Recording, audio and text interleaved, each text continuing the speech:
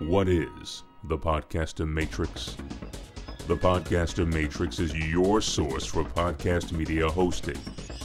Get your entire podcast library hosted now at podcastermatrix.com. With the world of comic books and pop culture ever-changing, how are fans meant to keep up with the trends in the industry? Is the new event from the Big Two worth reading? What's the story on that show from that network about that hero from that comic book? Can I trust a movie review from someone who hasn't even read the source material? We have the answers you seek. These are my big fat pull lists, current issues. Welcome to another edition of Current Issues, where your hosts take a long, hard look at the world around them and discuss what they think are the most important news items going on in comic books and pop culture. I am Mr. X. I am Dr. Impact. And reporting on location are... Smurfy.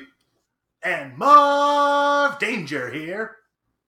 Our top stories for this episode include a discussion regarding the return of comic books back in shops, DC Comics' decision to break ties with Diamond Publishing, the unfortunate passing of the legendary Denny O'Neil, and a revisit to a few of our past episode topics. Comics return to comic shops, and nothing will ever be the same.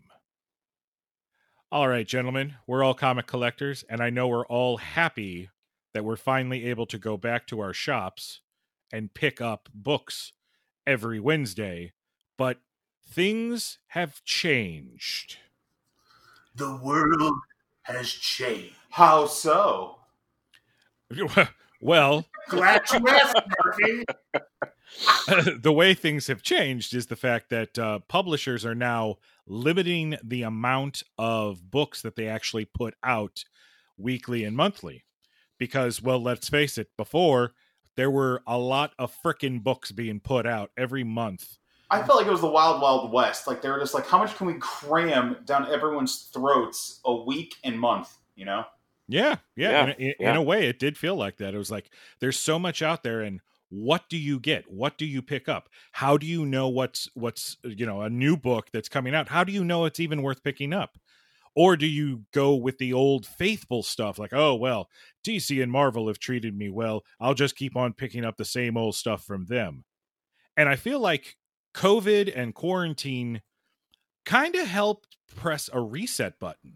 Or at least a pause. Right, well, yeah, definitely a pause, but even a possible reset button for some people, because it gave me personally time to go look at everything that I'm collecting. Out of all of this stuff, why am I collecting this?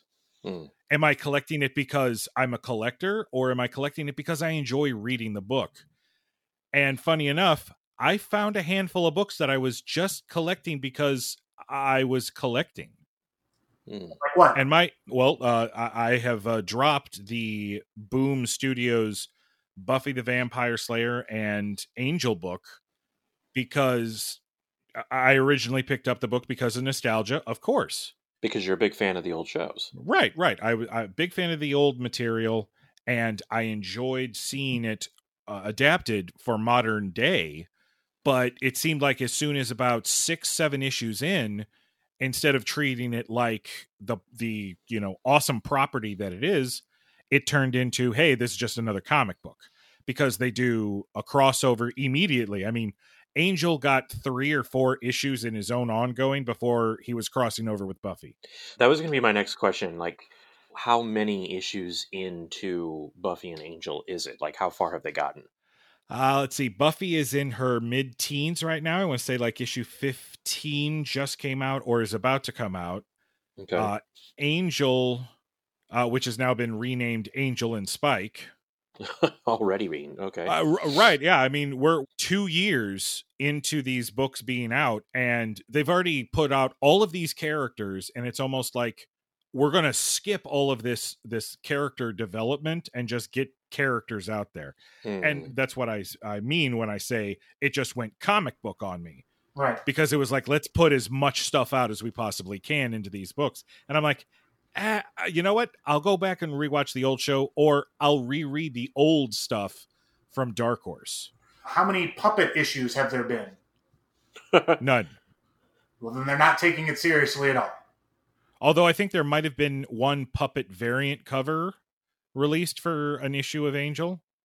But that's besides the point. The thing is, though, now comic books are coming back, but they're coming back in slower doses. And it's not just Wednesday as New Comic Book Day anymore, folks. We now have 2 days that encompass New Comic Day because DC said sayonara to Diamond Publishing.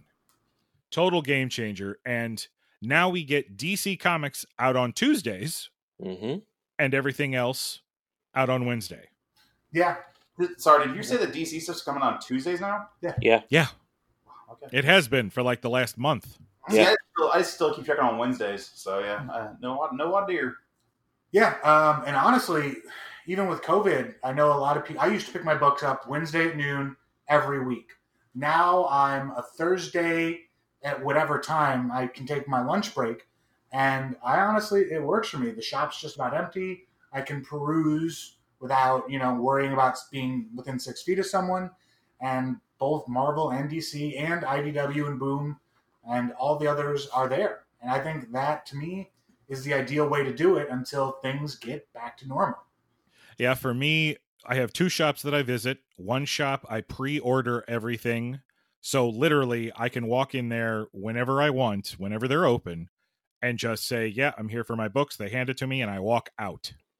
That's it. I mean, that's the bare minimum of my exposure to the public there. And then my other shop, because I live so far away from it now, I wait about 2 weeks before I go and visit and then pick everything up at once. So I'm not going every Wednesday. I'm going every other Wednesday. Well, that's fair. And I will continue to do that until things get back to some semblance of normal. And who knows how long that'll take. Right, exactly. And another thing my shop, I forgot to mention, is offering is if you don't feel comfortable coming in, they have a curbside pickup. Yeah. I think that's incredibly convenient too. I still I look at Tuesday night. I see what I'm picking up Wednesday still, and then I go whenever I can, either Wednesday night or Thursday, pick up everything. So nothing's really changed for you. Yeah, the only thing that's changed is I can go Wednesday afternoon now and get my books, no problems. Avoid the crowds. Okay. Yeah. I pretty much try to wait now every 2 to 3 weeks. One of the shops that I go to, one of the same shops that Mr. X goes to, and they handle everything as a pre-order. They don't even do pull lists at this shop anymore. And everything is a pre-order. You go onto the website and you pay for it in advance. And when it comes in, they just set it to the side. So unless there's something that I'm really looking forward to, I have now gotten into the practice of, well, I'll just wait 2 or 3 weeks, which for someone like me who has perpetually been behind in my monthly reading, I got fully caught up before new books came back, and now I go and pick them up every 2 or 3 weeks. So every 2 or 3 weeks, I'm always 2 or 3 weeks behind. That's not bad. As someone who has had time to do it, I'm just now getting caught up on all my X-Men, and Ditto. It is an undertaking. So I can understand the idea before being 2 or 3 weeks behind to give yourself time to catch up and then repeat the cycle. Well, let's talk about the fact that we did have the pause button pressed on us where publishing was concerned, and the grinding halt of comic publication. Now that it's coming back, but it's coming back so slowly. Before we started recording, Smurfy was actually talking about, he was flipping through the last issue of previews that had come out that had a Marvel preview in it for June, for the month of June. All the books are coming out in June. And and you were talking about how we were supposed to be hip deep in Marvel's big event Empire. Yeah. Like, we should have been in the middle of every story arc Empire had to offer right now. Right. But coming this week, the very first issue, the first one-shot of Empire is coming out. Avengers issue 0 for Empire.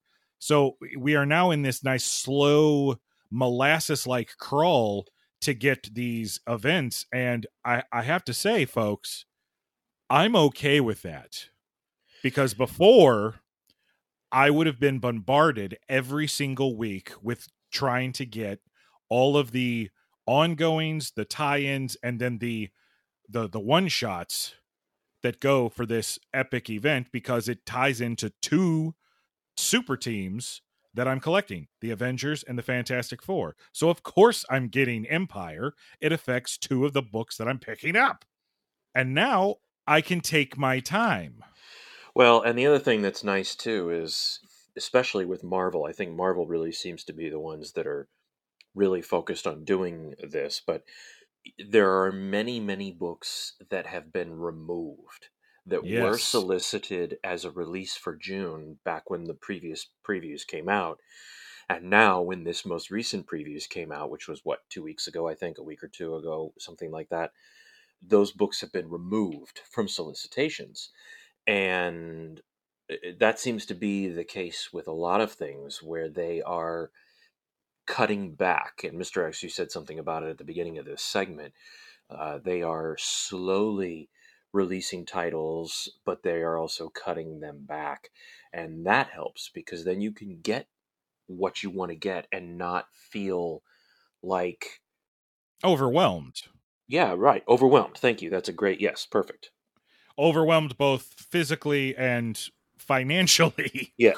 Right. Question for you 3 guys. Do you think they're doing that because they know that, like, people out there are hurting and no one's really been working for a while and people are still kind of afraid to go out and they're like, we'll introduce everything slowly? Or do you think it's because they had to shut down publication for like a month and now they're like, well, we got to pick back up, and it's like a train. They're building up steam. Maybe a little of column A, a little of column B, maybe? No, yeah, that's what I think it is. Because I've also noticed there's a lack of a million variant covers. Yeah. And I absolutely appreciate that. I mean, it's still out there. They're still out there, but they're not as prominent. I don't feel like for my random book, there's 6 covers. Right. Sir, Empire comes out tomorrow. Just wait. Oh, I'm not picking Empire up. Even though I'm picking up X-Men and Fantastic Four, I'm not going to pick up Empire. I will wait for the trade. I'll get Empire. Well, I mean, technically, I'll be picking it up. Is Empire its own book, or is it in X-Men and Fantastic? Well, actually, yes. It's its own book. Yeah. So there's the miniseries, but then there's a miniseries for Fantastic Four along with the Fantastic Four issues that will tie into it, because the miniseries will actually have the Fantastic Four, while as the ongoing book, from what I saw in the solicitations before COVID hit, it's Wolverine, Spider-Man, Hulk. It's the new Fantastic Four watching out for the kids. And that is still, like I mentioned, there was the previews that was released recently and about a week or 2 ago, and this was a special edition of previews that was put out. There was not a Marvel separate book. Marvel was put into the primary previews magazine, and it there was no DC one, because DC, no longer being with Diamond, didn't have a previews book. Right. But in that previews issue, the one where Marvel is in the actual previews book itself, the Fantastic Four Empire tie-ins, those are still solicited. Those are still a thing. Okay, good. Well, if they're bringing back the OG secondary Fantastic Four team, I'll pick that up. I love those books. Well, yeah, but that'll be the ongoing. Yeah, that'll be in the Fantastic Four book. Okay. All right, I'm with you now. Yeah. So that stuff is still solicited. That is still there. What I find very interesting about this is, as collectors, we all 4 of us, I think, at some point in time, depend on previews. We depend on whether we get the entire previews or just the Marvel supplement edition or the DC supplement edition. Well, there is no DC Supplement Edition now, and DC's not even going to be in the regular book. Now, the DC Previews magazine that started up about, a year and a half ago, it is now an online thing only. Oh, wow, okay. And and I have yet to see it. I have yet to look at it, so I don't know if it's any different. But I have heard that it will be treated more as a digital-first magazine, in the sense that there will be the solicitations for whatever is in that month's order, but there will also be articles in it about writers or artists or upcoming events. So, that's a fairly decent sized change. And a lot of that is because they are no longer going through Diamond, which I don't necessarily think is a terrible thing. Right.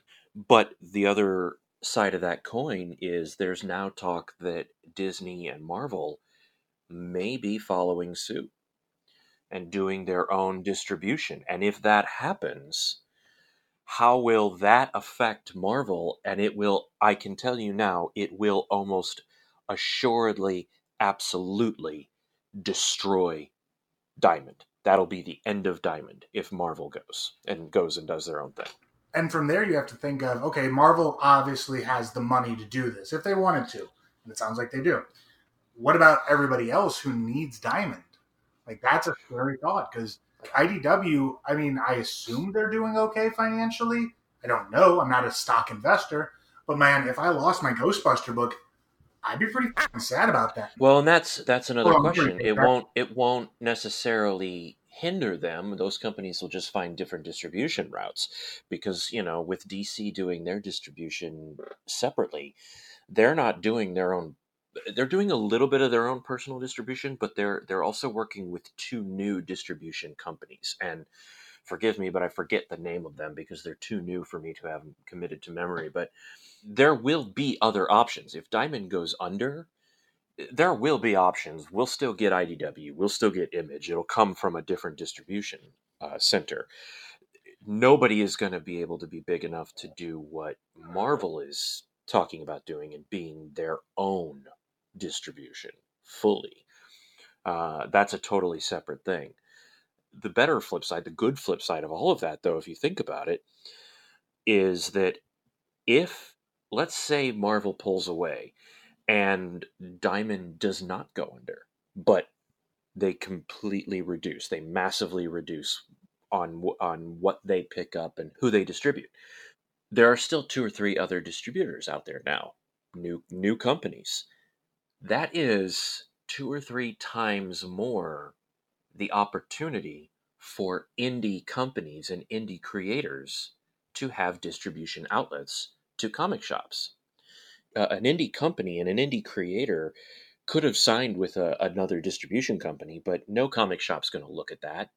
But if they sign with a company that DC is also signed with, well, the comic shop has to look at that, because there's no way the comic shop can operate without DC. You got to have DC and Marvel.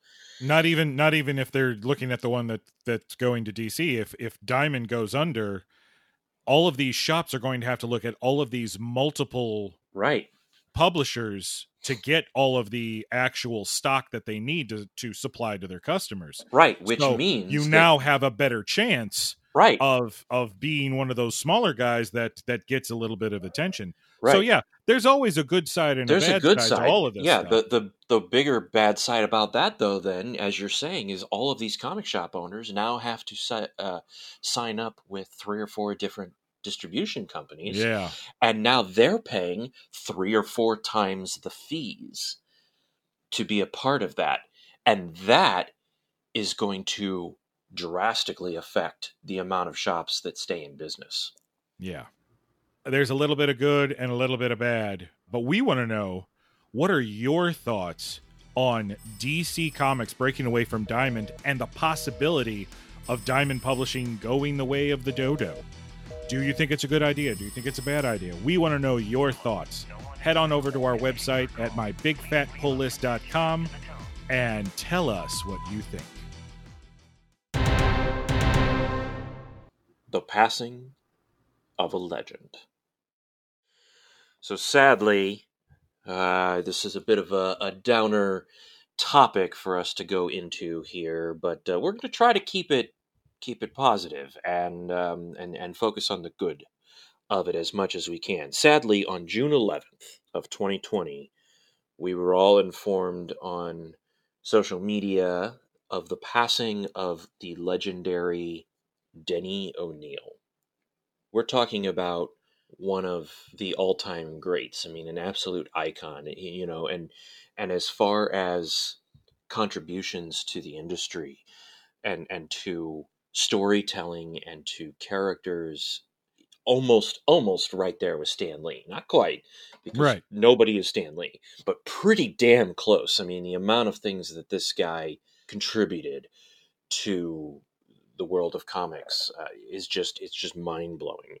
Very sad. And in looking up more about him on the passing, one of the most remarkable things that I learned, and I can't believe I didn't know this, but I didn't until now, is that Mr. Denny O'Neil was born and raised in St. Louis, Missouri. Yep. Which is, for those who don't know, where we record our show. As we are all from St. Louis. He even went to the same high school as Smurfy. That's fantastic, really. It scares me that Smurfy is referring himself to in the third person. Right, don't be afraid. Oh, maybe Denny would have been happy with that because of his flowery language that he would put into comics. So maybe that's a good thing to refer to yourself that way. I didn't know that, Smurfy. That's pretty amazing. I do know that he graduated from St. Louis University, so that's pretty amazing. I wasn't even aware that he stayed in St. Louis for as long as he did. I also learned that after he got out of the Navy, I think it was the Navy, he got a job, I want to say as a copy editor, perhaps, in Cape Girardeau, Missouri, which, for those who don't know, is, Mr. X, what would you say? Cape Girardeau is about maybe an hour and a half away from here, maybe 2? Yeah, hour and a half away from St. Louis, yeah. So that's probably been the most amazing thing that I've learned about him recently. But as a result, I don't know about you guys, but I have gone back and either read for the first time or reread some of the more famous stories that he has written or had written over the years, mostly from DC. I haven't read much of his other stuff, but I'm anxious to read some of that. I also just discovered that he wrote X-Men, I think it was 64 or 65, before the reprint started, long before Giant Size X-Men #1, when the sales were starting to decline. Right. And I guess he was responsible for bringing Professor X back to life for the first time. The first time Professor X came back to life. The very first time. But not the last time. No. No, definitely not, but definitely the first time. Yeah, that was something that was new to me. I didn't know that was him. More and more people associate his work with DC, but he has done a lot of stuff with Marvel as well. Yeah, and that's the stuff I'm not as familiar with. I am, of course, very familiar with his Green Lantern, Green Arrow stuff. Yes. Yeah. That, I think, is probably what he will be remembered for most. I think that and his run on Batman. I was just going to say, and if not that, Batman. Yeah. The man revolutionized Batman into the character that we know of today, and everyone credits it as Frank Miller because of Dark Knight Returns. And I don't want to take anything away from Dark Knight Returns and Crazy Uncle Frank before he got too crazy, because that certainly was major. But the issue, and I just read this earlier today on the DC Universe app, the issue prior to Denny O'Neil taking over Batman, and I forget now what the issue was. Batman 290 or 390 or something. I don't know. Anyway, the issue prior was not necessarily goofy, but you could tell that there was still a lot of heavy influence from the Adam West television series. Right. The very first issue that he wrote, it was like night and day. It was like a different Batman. even though it was still pre-crisis, it was still the 70s, early 70s, and it was still, on some level, hokey compared to today. It started to establish the Batman who hides in the shadows, the Batman who is a detective, the Batman who is obsessive about the path that he created. Now, yes, Frank Miller took that and expanded on it and made it what we know now, but the beginnings of the Batman that we see as what Batman is, it's really Denny O'Neil. I mean, that's it. He sort of took Batman back to the basics, but he made the character a well-rounded, obsessive, kind of crazy vigilante without going too crazy, because it was the 70s. You're not going to push the envelope that far at that time. All right. And I've read a couple of those over the years, and I reread a few of them in the last week or so. And one of them in particular that I had never read an issue of, I want to say it was Batman 251, I think, where it was the first Joker story after they switched Batman from the campiness over to what Denny had kind of done. So this was kind of the first post-Batman TV show Joker. And he brought the Joker back to the psychotic, erratic, chaotic killer. Again, the Joker that we know of now. And it's a story, I want to say it's called The Joker... The Joker's Five-Way Revenge. Five-Way Revenge, that's it. Thank you. Yes. And it's that's one I had never read, and I just read it. What an amazingly great story. And a done in one. It's every bit as good, I would say, as Killing Joke. Very different, totally different kind of story, but every bit as good of a Batman Joker story as Killing Joke in one single 23-page issue. That's an impressive amount of praise you're giving. It's a great book. It's a great book. Again, it's 1973. It's not without its datedness. Yeah, what an influential guy, He's the man who's responsible for Jon Stewart. Yeah, he created Jon Stewart. Yep. He created Ra's al Ghul. Oh, yes. God, how did I forget about that? Yes. One of my favorite Batman villains, Ra's al Ghul. I would say at the very least, one of the 10 greatest Batman villains in the gallery. And Talia, of course. Oh, well, and yes, of course. And he edited the Batman line for a very, very long time. I don't know how far along he was the editor. I don't know if he was editing the Batman line of books when Nightfall came about, but I know he was at least editing them into the early 90s. And he was also very influential in the Armageddon 2001 debacle at DC, which was also something that I guess I kind of knew that, but didn't really, because when I first read that story 20 some odd years ago or whatever, I guess I wasn't really paying attention. I found it very interesting that they brought him in to help write the final issue of that storyline. And that, that's a very famous storyline because of the leak, the big mystery of who becomes Monarch and goes crazy. And it was supposed to be Captain Atom, and someone leaked the information early. And rather than play the story out the right way, DC decided we want the shock value. So quick, change it to Hawk from Hawk and Dove, even though there was nothing to support the change. And absolutely nothing. I mean, it makes absolutely no sense, but they wanted the shock over the story. And I guess they brought in Denny O'Neil to help them write that, which that was kind of a new piece of information to me. So just so influential. Pistol, I know that you're a big fan of The Question. Correct. Something I discovered recently, and again, I guess I kind of knew in the back of my head, Denny O'Neil revolutionized The Question in the 80s. Really? With a very famous run of the book. And I'm very curious to now get on the app, the DC app, and go back and read his Question run. And he, from what I understand, is the one that is responsible for really taking the question into the darker detective and more philosophical route of the character.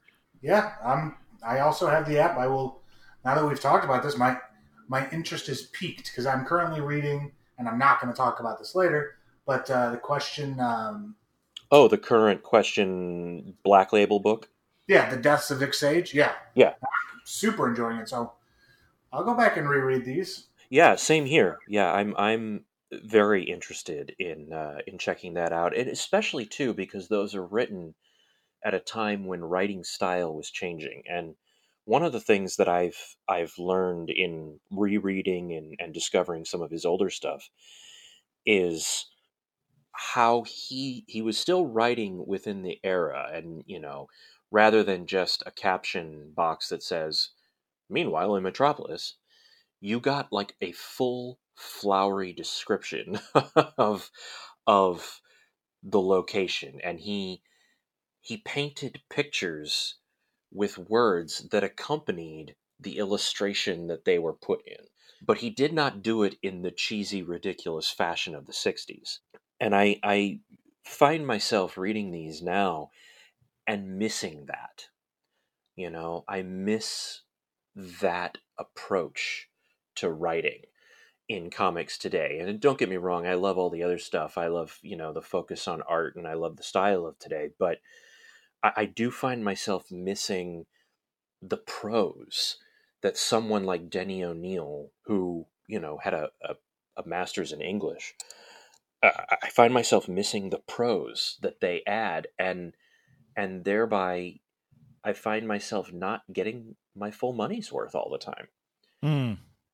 Out of a book. I mean, boy, again, like I said, that issue of Batman 251, every bit as good as Killing Joke in one single issue. Yeah. You got so much in every panel without compromising art. And of course, Neil Adams, that's hard to top. But you don't compromise the art, and yet you also don't sacrifice the writing. I've always liked Denny O'Neil, and I feel bad that it took his passing for me to do a little bit more digging into his work. But just in the last week or so, I've gotten such a great appreciation for his work, and really want to dive into more of it. Yeah.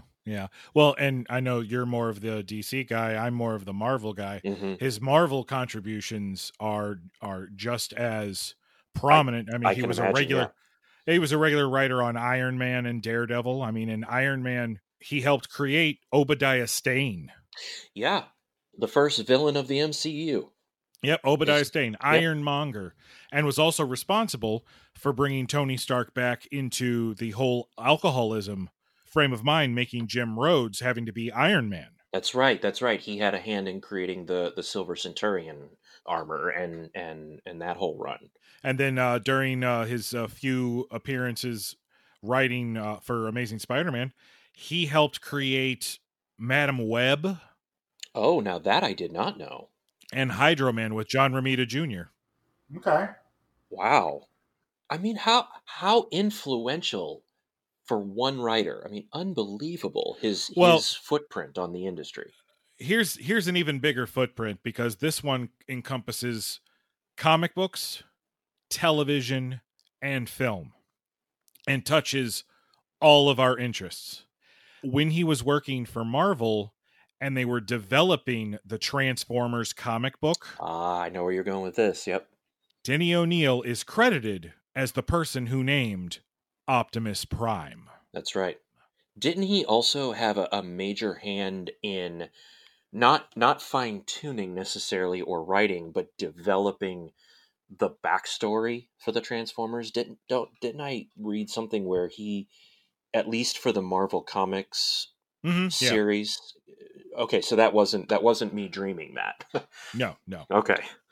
Yeah, I mean, my gosh, what an incredible individual, and what a great loss for the comic industry.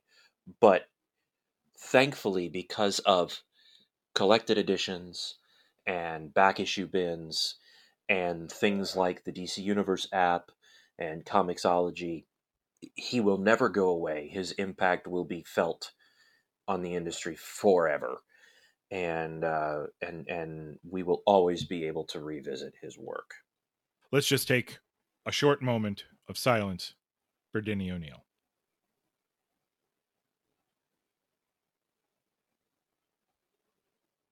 And that's where we want to ask you, what are your all-time favorite Denny O'Neil stories? Please go to all of our social media outlets, Twitter, Facebook, Instagram, you know the drill. And please share with us the stories that you like, the stories that Denny O'Neil contributed to the industry that affected you as either a reader or a collector, or even just as a human being. A revisit to some of our back issues. Correct me if I'm wrong. You're wrong. Well, obviously I'm not, but I appreciate it. Dr. Impact, I hear you might have actually watched Birds of Prey. I might or might have? Yeah, that's because I know you did. Yes, I not only watched it, but bought the Blu-ray. Interesting. How much did you pay full price for it, or did you get it on a sale? I want to say it may have been on sale, but not by a lot. Maybe $18, $19, something like that. Okay, all right, just something to that effect. And it was one of those cases where I was curious. I knew I was going to buy it eventually anyway. Whether I liked it or not, I was going to have to add it to the collection. I mean, I own Suicide Squad, for crying out loud. Of course I was going to buy this. So what'd you think? Like, joking aside, whatever. What did you think? I'll tell you this. It is not without its issues, certainly. Right. Mm-hmm. It has some major problems.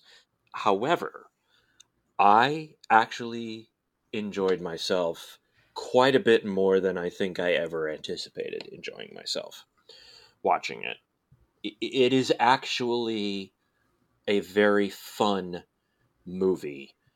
And I think my biggest complaint about the film is that they essentially destroyed the character of Cassandra Cain. Well, that isn't Cassandra Cain. That's not Cassandra Cain at all. That's way off. They should have renamed her something completely different. Way off is being kind. Yeah, they just didn't need that character. I feel like they tried doing a name drop without doing any research into the character. That was, it was everything that Cassandra Cain is.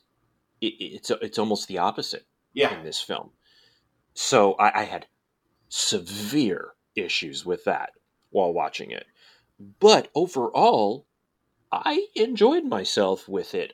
I'm not a big fan of the character of Harley Quinn. I like her when she shows up in the old animated series and when she is the pseudo sidekick foil for Joker in those comics. Outside of that, I'm not a real big fan of the character in general. So the fact that I actually even enjoyed her in the film, I am a big fan of Margot Robbie, but just not the character. Yeah, I was surprised at how much I did actually enjoy it. But right. I also was... it also did feel like, quick, let's make something that cashes in on Deadpool. It felt like DC's, or I shouldn't say DC, I should say Warner Brothers.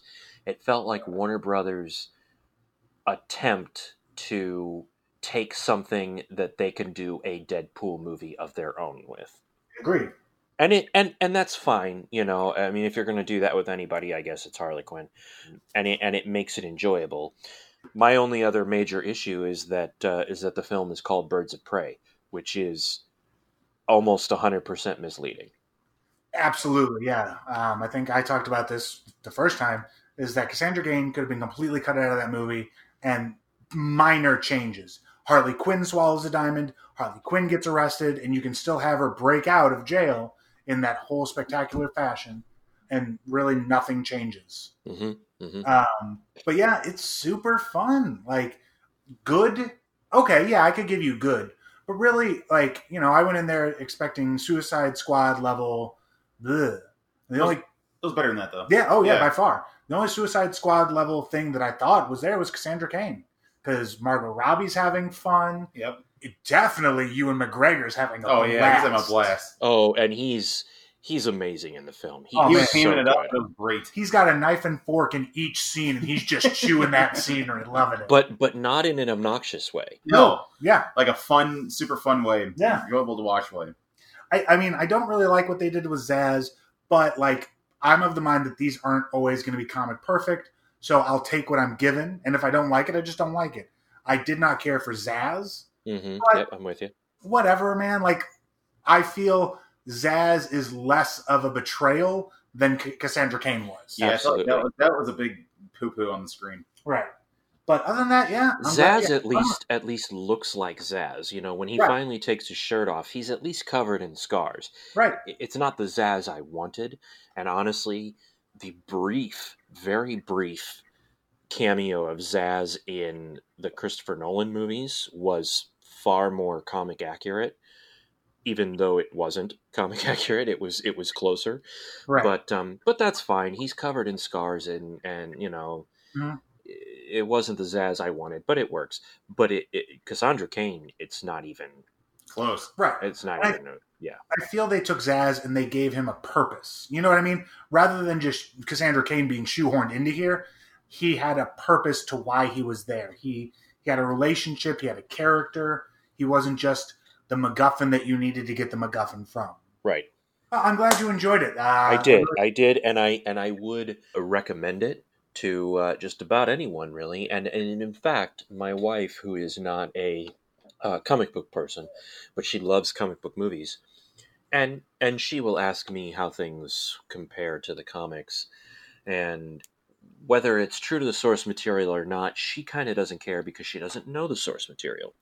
But she is an actress and a writer and has done a lot of film work, so she can tell when a movie is bad as a movie. And she'll be the first one to tell you that Suicide Squad is crap, whether it's like the comic or not.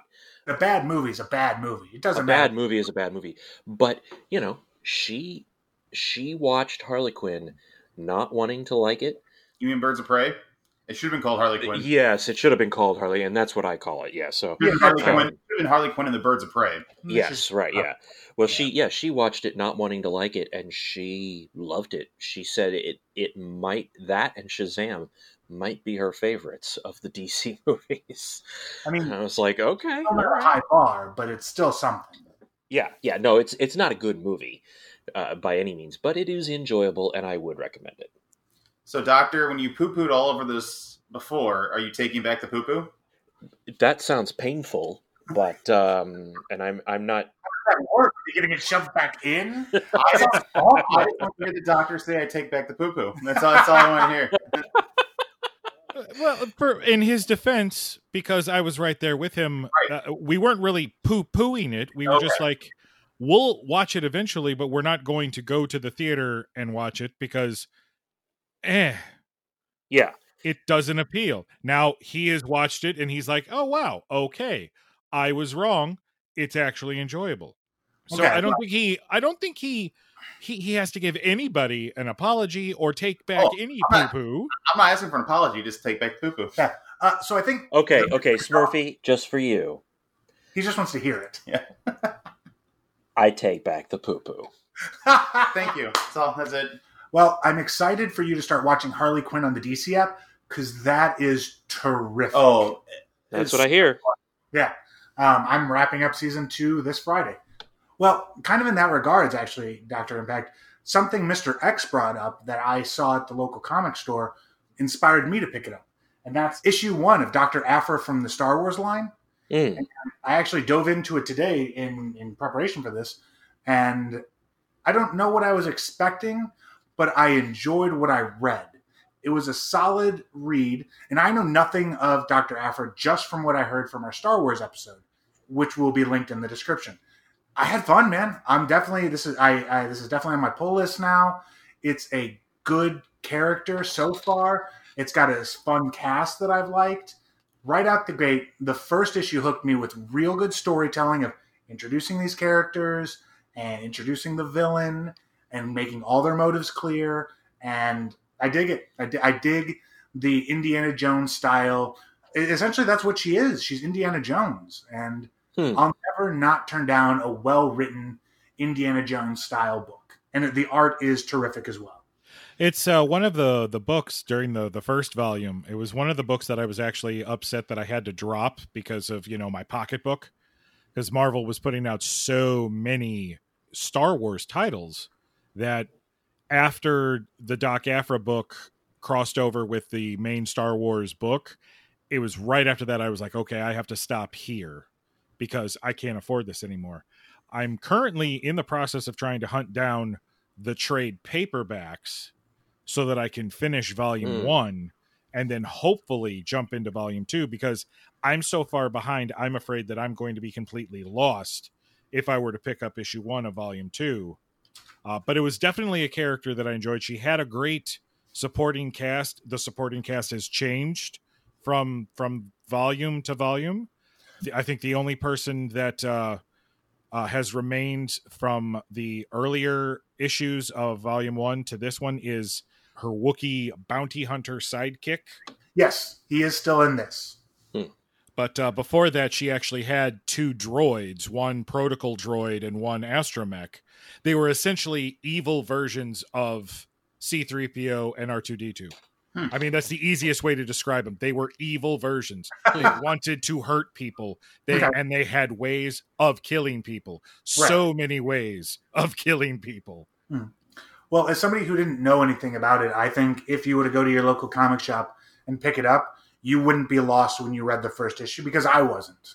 Okay. They clearly established who she is, what her motives are, and what she plans to do. Here's the line that really hooked it in for me. And it's, these things sound dodgy as hell. Still, money's money. And I felt that was just a perfect encapsulation of who this character is so far as I've read it from Dr. Aphra. Essentially, she's Indiana Jones, but an Indiana Jones who likes to get paid. Yeah. She is about the archaeological find. It is about the work for her, but she also has bills. So she needs to get paid. She's like a real Indiana Jones in that sense. Right. So, Pistol, let me ask you this, because I also, based on our previous episode where we talked about the Marvel Star Wars comics, I also have tried a Star Wars book. I picked up the first 2 issues of the new ongoing Bounty Hunters title. And I liked it enough to add it to my pull as well. But because I picked that up because I thought, well, you guys were talking so highly about the stuff, and I figured though that was probably a book that I could pick up and not know anything about anything and still be able to follow it. Do you feel that was the same case with Dr. Aphra? Yes. Okay. Because I also picked up Bounty Hunters. Haven't read it yet, but I have issues 1 and 2. And what about you, Smurfy? Did you pick up? Have you read issues 1 and 2 of Bounty Hunters? Yeah, I read issue 1. I have not read issue 2, but I actually picked up Dr. How do you pronounce it? Sorry, Aphra. Aphra. Way back. I know none of that stuff's canon anymore. But when they kind of first introduced her, and I kind of fell in love with her way back then. Oh, so it is. That's canon. Oh, is it? Awesome, because I was really happy to see her again in Bounty Hunters. Yeah, that's right. She did show up in there. Yeah. Oh, okay. Yeah. I'm excited to read that then. Yeah, she shows up with her Wookiee sidekick. And it's really interesting. Well, that's what, Dr. Impact and I at least have revisited. Is there anything you'd like us to revisit? Because we can revisit a lot. I hear Mr. X is almost all the way done with season 1 of Titans, so look for that coming real soon. Real soon. But if there's anything you'd like an update on, let us know. Hit us up on Facebook, Twitter, Instagram. We're here for you guys. Those were our current issues, ladies and gentlemen. We hope you found the content entertaining and informative. Until our next installment, I am Mr. X. I am Dr. Impact. I'm Smurfy. Mav Danger, signing out. Encouraging everyone to remember that only you can prevent oversaturated comic book sales. Give a hoot. Give bad books the boot. That's our show, folks. Tell your friends and family about our program. What he means is you and everyone you know should subscribe, rate, and review our podcast on every app possible. Want to help support the show? Visit our Patreon page. We have a variety of incentives at multiple tiers, sure to satisfy any and all hardcore geeks. You can also follow us on social media, where we post weekly comic pics, breaking news stories, and glimpses into our everyday geek lives. Until next time, keep your turtle shells waxed. Your power rings charged. And your proton packs prime. Ooh, what's this do? No, Smurfy, not the containment unit.